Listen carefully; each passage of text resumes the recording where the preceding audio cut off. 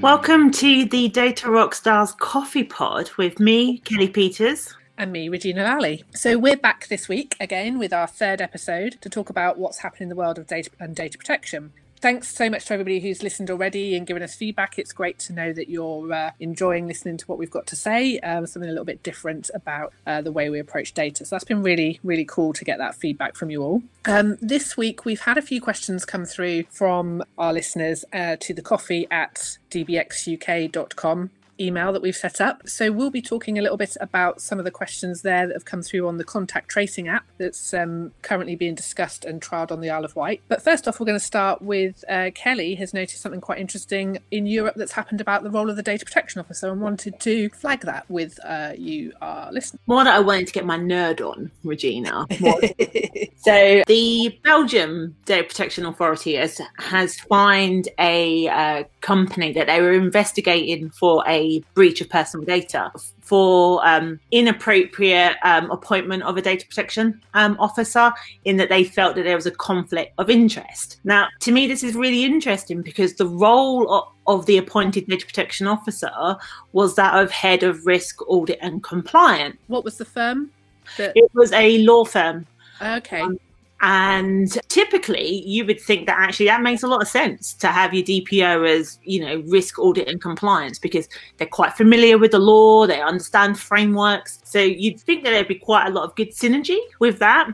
Yeah, I mean, we've done quite a bit of work with law firms, and I think typically whenever I've worked with them, they will place responsibility for data protection with that particular individual. So yeah, certainly that sounds like something that we've seen. And I think what was interesting about this was what the Data Protection Authority in Belgium said was that conflict of interest essentially could arise because if they're in their role of head of compliance and audit and they're auditing, for example, an employee for, say, a fraudulent activity or suspected fraudulent activity, they would actually be processing that investigation information. Okay. So if they're then in the role of DPO, the conflict is they couldn't genuinely sit outside of that and look at it from a worldview and be agnostic. Okay, that's quite interesting. It is interesting because you're like, it would be very rare that I would say that role would process personal data, but it's still one that I think will raise a number of eyebrows across companies because they might be like, well, that's who we've appointed. Compliance role is doing this. So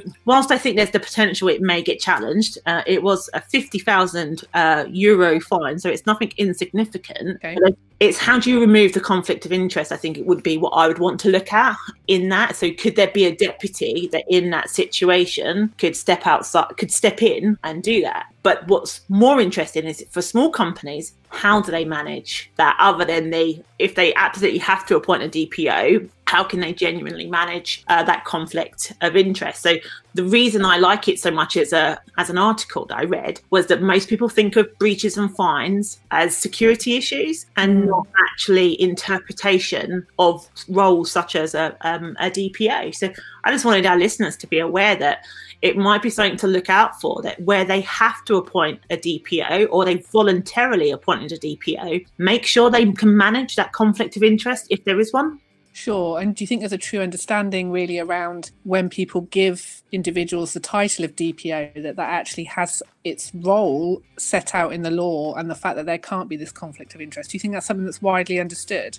Probably not, to be honest. I mean, no. I think that they've been like, we have to appoint one. Logically, they're going to go for IT or head of HR, for example, and they wouldn't have realised that actually the working party for the regulation said that they're absolutely roles that can't do it. So, I mean, obviously, if people have that conflict or they're concerned that of their lack of understanding, get in touch with us. We can help. Or, simply look at the Information Commissioner's website. It sets out what the role should be. But I just wanted to hopefully share something that I think would be quite useful and for people to be mindful of, that they can be fined for other things other than a security breach. Yeah.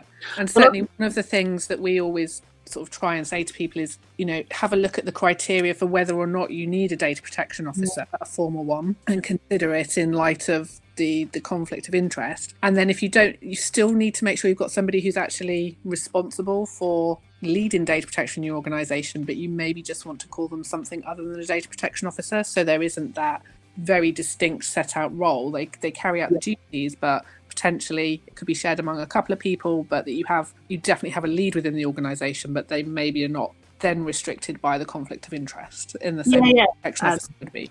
I agree with that, and I think it quite nicely links into what I know you want to talk about, is that, you know, the role of a DPO would definitely be involved in decisions about new data collection or new systems or apps that are going to be introduced. And, you know, funnily enough, I was just talking about privacy by design. So, you know, I'd be interested to hear what the questions and your views are about the contact tracing app that's not just this country, but around the world going live in terms of being able to tackle coronavirus.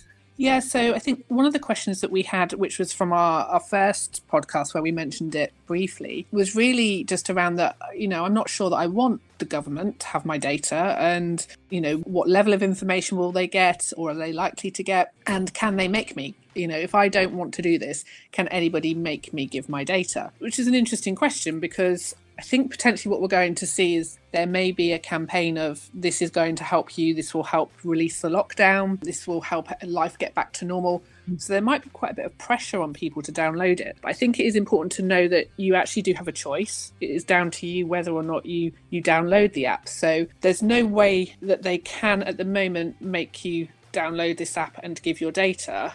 But it may well be in the campaigns that you're seen to be a responsible citizen, or this is how it's going to alleviate you being stuck at home, or helping the country get back to normal quicker through the download of the app. So then you've got to make that decision about, are you happy with sharing the data that it asks for? Yeah. So the app isn't available yet to anywhere in the UK except the Isle of Wight, where it's being trialled. And it's quite interesting, when I looked into it, the app here is a centralised model. So what that means is, if you see them talking about that, is that each user, when they download the app, will be given a unique ID, a unique number. But that number changes every day. And then Bluetooth, what it will do is identify. So if you and I were in contact closer than 20 miles, so that sort of 2 metre contact, then what it would do is it would store it in each of our phones, that number. And then if one of us reported symptoms, it would then only at that point report the data up to the central database, where then the matching would begin to be able to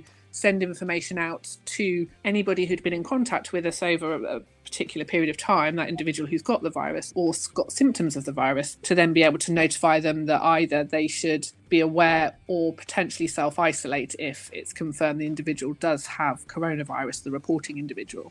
And do you think that people are concerned by the fact that it's going, you know, because from our previous roles, we've always had when we was in the NHS, it's like, oh, it's a big brother kind of view that the government have got our data. What else could they do with that? You know, do you think that's a concern about that? I do. I think there is real concern. And I think some comments sometimes don't help. So there's been suggestions that in the future individuals could give additional information if they wanted to help the understanding, so a more specific location. So at the moment, if anybody's interested, the BBC have a good article about kind of what the data is and a preview of it, and what they'll ask for when you sign up is the first part of your postcode, so that they know postcode area that you're in, so that they can, and they are clear about it. They've got little privacy statements that say we're going to use this for understanding how the disease spreads, and for it's not going to be used for location tracking. But obviously then, you know, if you have the choice later on to share more data, or there's the temptation, I think, and it's always the case, there's the temptation that you've got data available and you think, oh, I could use it for this. There's mission creep or scope creep, and suddenly you're getting information that you don't need or that you weren't meant to get from the first place. And this is where something like a data privacy impact assessment is so key, because it can help mitigate those risks. And even if you can only do an initial one, that it just helps to, if you can, it helps you to understand where the risks are, where the risks for public trust will be, and then maybe look to alleviate those through your messaging. And I think at the moment, I'm not sure that the message is getting through to the public about how this is likely to be used and how much of a risk it is to their rights and freedoms. And I had a look at the ICO website to see what they're saying. Ooh, and what are they saying? So they are very clear about the fact that privacy can't be forgotten, but you have to bear in mind the nature of what we're dealing with in terms of a global pandemic. And so their preference, I would suggest, from the statement that Elizabeth Denham, the Information Commissioner, has made, is that a decentralised model is the starting point, but you then have to very carefully justify why you're going for a centralised model. So the decentralised model is what Apple and Google are doing, so working together so that all the data and matching is stored on the individual's personal device and not in a centralised database, which is what the NHS are going for. And potentially that's, I think that helps maybe reassure people a little bit more that it's not going to be matched. All the matching is done on your own device rather than on a central server. But the ICO have been involved in the project with NHS Digital. Okay, that's cool. And they are constantly looking to advise them on ensuring that they're thinking about privacy by design, and particularly what happens once the need is no longer there. And I think that's where there's a lot of public concern from, again, the commentary that I've seen on Twitter and from privacy experts is, how long will this be kept? How will you decide when it's no longer needed? How do you ensure and reassure us that it's not going to be used for purposes that it was never intended? And certainly privacy experts, the ICO, they're all trying to get that clarity from the government. And I think for me, trust is going to be key with this. There will be some people who maybe are less worried about sharing the data for the overall good, but I think they've stated very clearly that for it to be effective, 60% of the population would need to download it to effectively reduce the impact of coronavirus. So there's a big trust building. People, yeah. It is. I think the risk is that if they don't get the messaging right and they don't build that trust with the public so that the public feel confident that their data isn't going to be misused, then it's not really going to have any effect at all. It's interesting that they want that many people. 60% of the population is a significant number of people. And I think the point that you made, which I think absolutely resonates with me, is that transparency with individuals. As me, as someone that's got a mobile phone, and I want to do the best for the people, my family, my friends, but I need to be reassured that how my data is going to be used is going to be appropriate and not misused. Because I imagine that there is the temptation in the future to say, oh, look at this amount of information that we have. What if? And it's just that reassurance that what if would be considered and not just assumed it would be okay. Yeah, absolutely. And I think they do talk about it being anonymized, but the reality of an app like this, which is centrally matched and relying on contact tracing, re-identification of an individual is possible, so therefore it can't be truly anonymous, which is then a challenge that they again have to think about how they manage and reduce that risk to individuals. So I definitely think it's clearly something that we need to keep an eye on, because there may be, I imagine, more questions from our listeners as this evolves beyond the pilot stage. So remind me again, what's the email address that we're asking our listeners to send us questions? So, really easy to remember. It's coffee@dbxuk.com. And we're happy to get any questions that you have in relation to what we've chatted about today, or any other burning data or data protection questions that you have that you'd like us to have a little chinwag over a cuppa. Or get highly passionate about. So anyone that's listened to episode 2 would have heard there's enthusiasm about scams. So, there may be more of that coming for sure. So I think, sadly, time's running out. So we have to wrap this up. As much as we could talk about this forever. Thank you, Regina, for the really interesting chat today. I'm looking forward to our next one in a week's time? Yep, it'll be same time next week. Marvellous. So thank you everybody for coming along. Do send us some questions at the coffee@dbxuk.com, and keep safe and sane, and we'll hopefully have you on board next week.